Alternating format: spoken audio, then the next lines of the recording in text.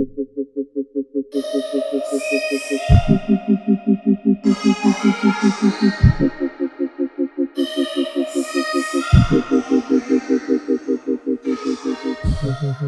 champs, happy 2022, happy new year. I wish you all the success this year. I wish you all everything that you wish for this year. I think it is definitely going to be an amazing year for photographers, for creatives. I think, we're finding our voice in the industry. We're finding our voice in most places. And I think this year is also one of the years that's going to be telling, for us. Last year for me was amazing business wise. And I think this year is also going to be super amazing. One of the reasons why last year was an amazing year for me is because most of 2018 and 2019, I went through a process of finding out how to price myself and how to price properly. And I finally found a middle ground. And today I'm going to share with you guys some of my tips on how to price yourself going into 2022. So pricing is complicated. I mean, it's one of the things that irks your mind as a photographer. It's the last thing you want to think about. All you want to do is be taking photos and editing these photos and making beautiful things. But on the other side, you want to attract more clients with your pricing. So, you want to be competitive with the other photographers in the industry, but you don't know what the industry rates are or what anyone else is charging at the moment. So it is kind of tricky when starting out in the industry. And I know that especially for new photographers, you just picked up this camera and you're really good at it. You're starting to get some clients, but you don't know how to price yourself. So do definitely listen out for this if you're a new photographer. And if you're a seasoned photographer too, do listen out. I think, there's some tips here that I would really helpful and that have helped me, and I hope that they'll help you going forward. So from my experience, pricing is personal. There are people who definitely manage to build their portfolios up so much that they're able to charge a certain price. So just, be cognizant of that we're all at different levels and different stages in our career. So you can't really compare pricing, but there are benchmarks that you start with. The belief that your client determines your pricing is true. Where you're situated really matters. Your skills matter. And really the clients that you've worked with in the past also will really matter in your price range. So shucks, there's so many things just beyond just the pricing itself. There's so many other things that I think you have to look at before you outprice yourself. So there's some photographers, if you're new, you can't be trying to price yourself like somebody that has been in the industry for maybe 10 years or more. They have the experience. You may have just picked up a camera maybe a year ago or 2 years ago or just yesterday, and you want to price yourself the same way it's possible. But I do think that, pricing becomes tricky like that because also clients are aware of certain things. They know who's been around in the industry. They can also see work. But anyway, with all that said, let's dive into how I am going to be pricing myself for 2022. And I hope these tips help you. So as I said, for most part of 2021, I was charging per hour rates. So I was ranging from 1,200 Rand to 1,800 bucks per hour, depending on what I was shooting. And then I came to a stumble a few times when the hourly rate did not make sense. So I could see it and the clients could see it too. And when it didn't make sense is when perhaps a client books me for 5 hours and then they want an extra hour. I am still trying to charge them 1,800 Rand for that extra hour. It didn't make sense because it wasn't part of the package, because now I'm charging hourly. So clients could then also be like, hey, I am getting married today. Please come for the first 1 hour at 3 and then come for another hour at 7. They could really play around with your time. So the charging per hour, I came to some really stumbles upon it. And I think, I want to really change that. So this led me to rethink how I want to charge going forward. I must admit, this is not something that's set in stone because things happen, COVID, i.e. we all saw flames.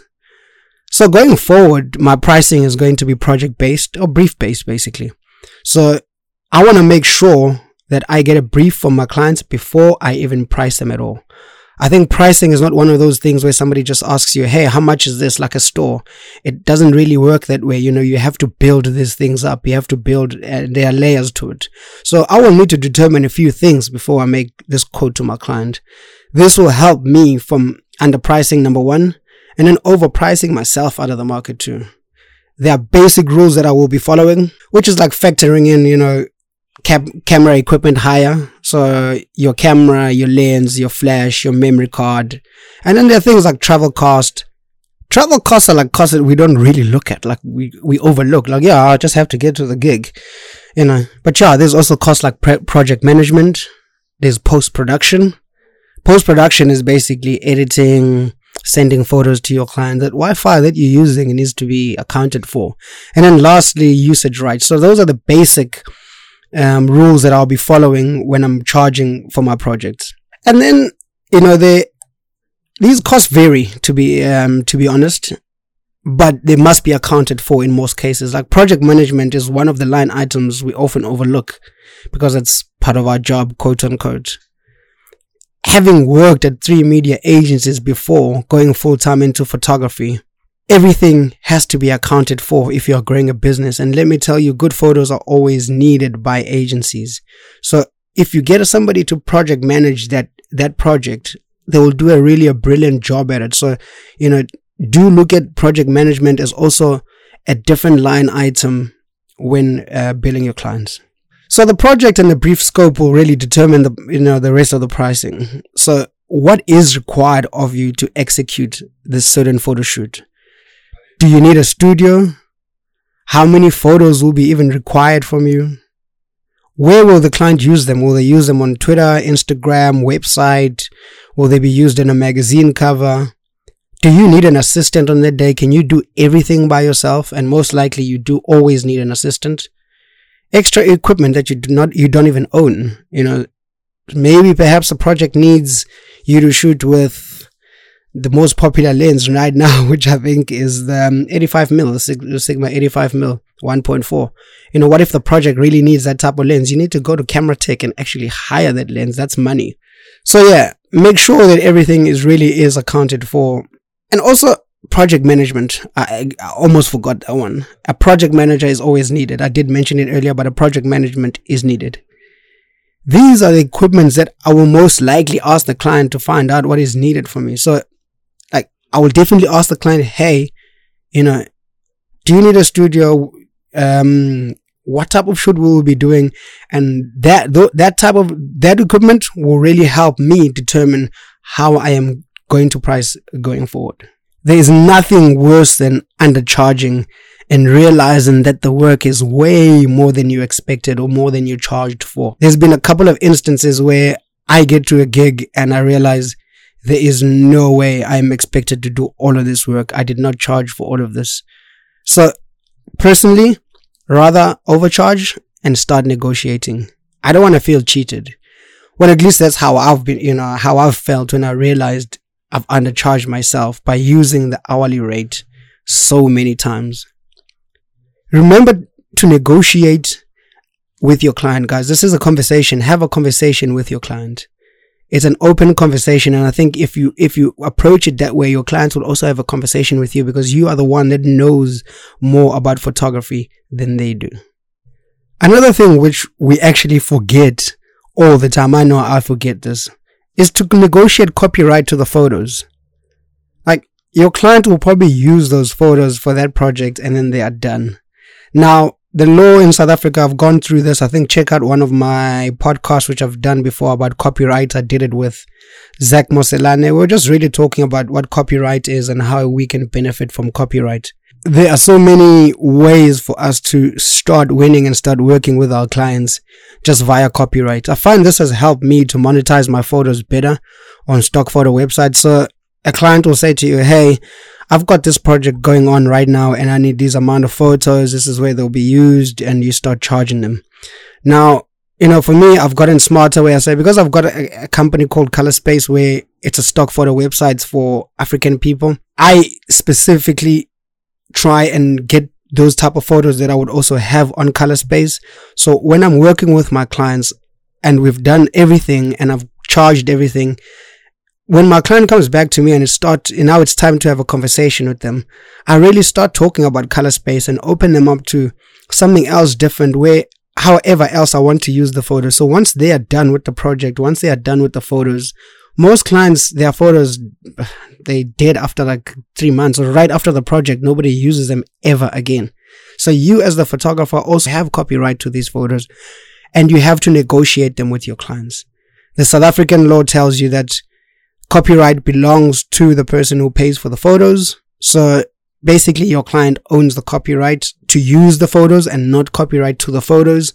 And it becomes complicated when you start using the photos too, but you actually haven't negotiated the copyright with your client. So make sure that you and your client both share the copyright and commercial copyright to the photos. Ask them, hey, I want to post these photos in these places, here and here and here. Can I really do that after your project is done?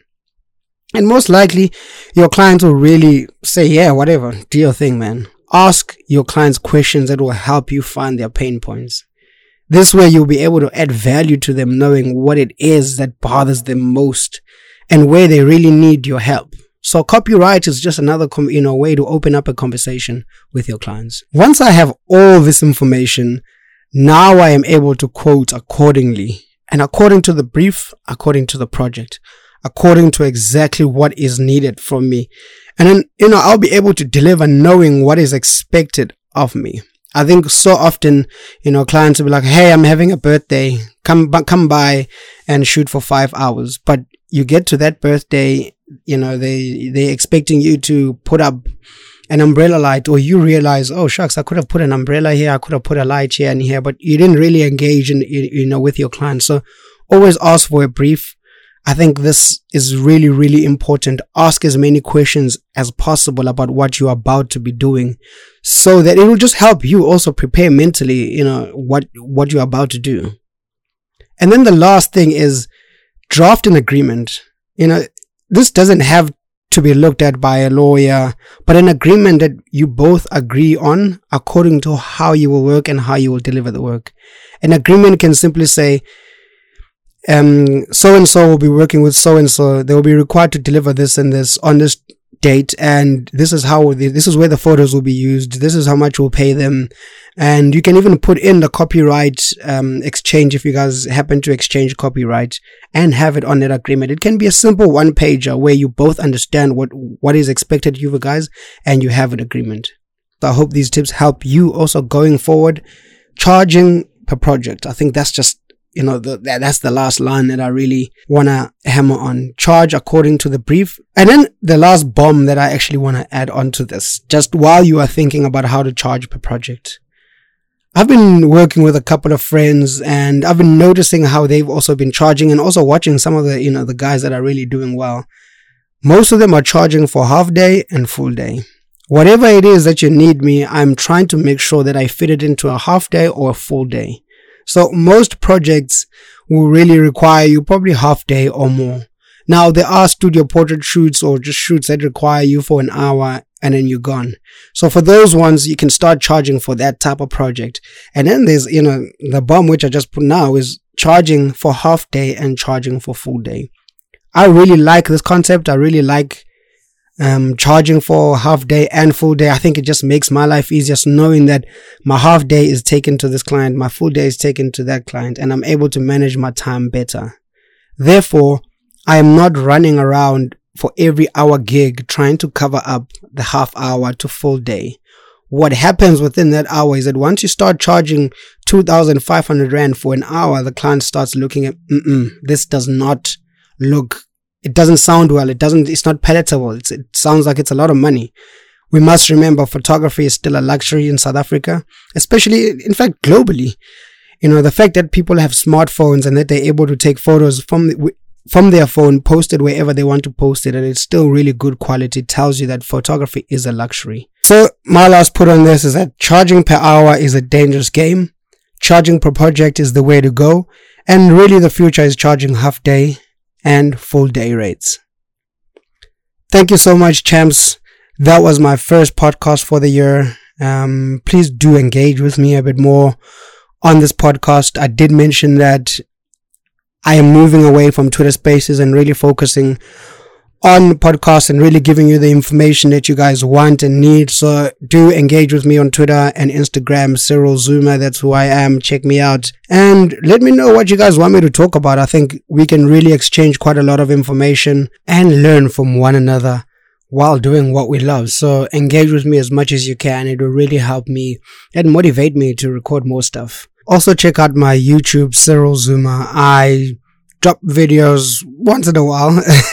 I would really love to be able to drop more videos every single week. So please do also go engage on my YouTube. I'm trying to get to 1,000 subscribers. And also so I can start monetizing all this content. I mean, we do what we love, but we also need to make money from what we love. So please do go subscribe to my YouTube channel. That's Cyril Zuma. I would really, really enjoy it. Go share with your friends and like some of the content on there. I am due to drop a video next week on my retouching process for 2022.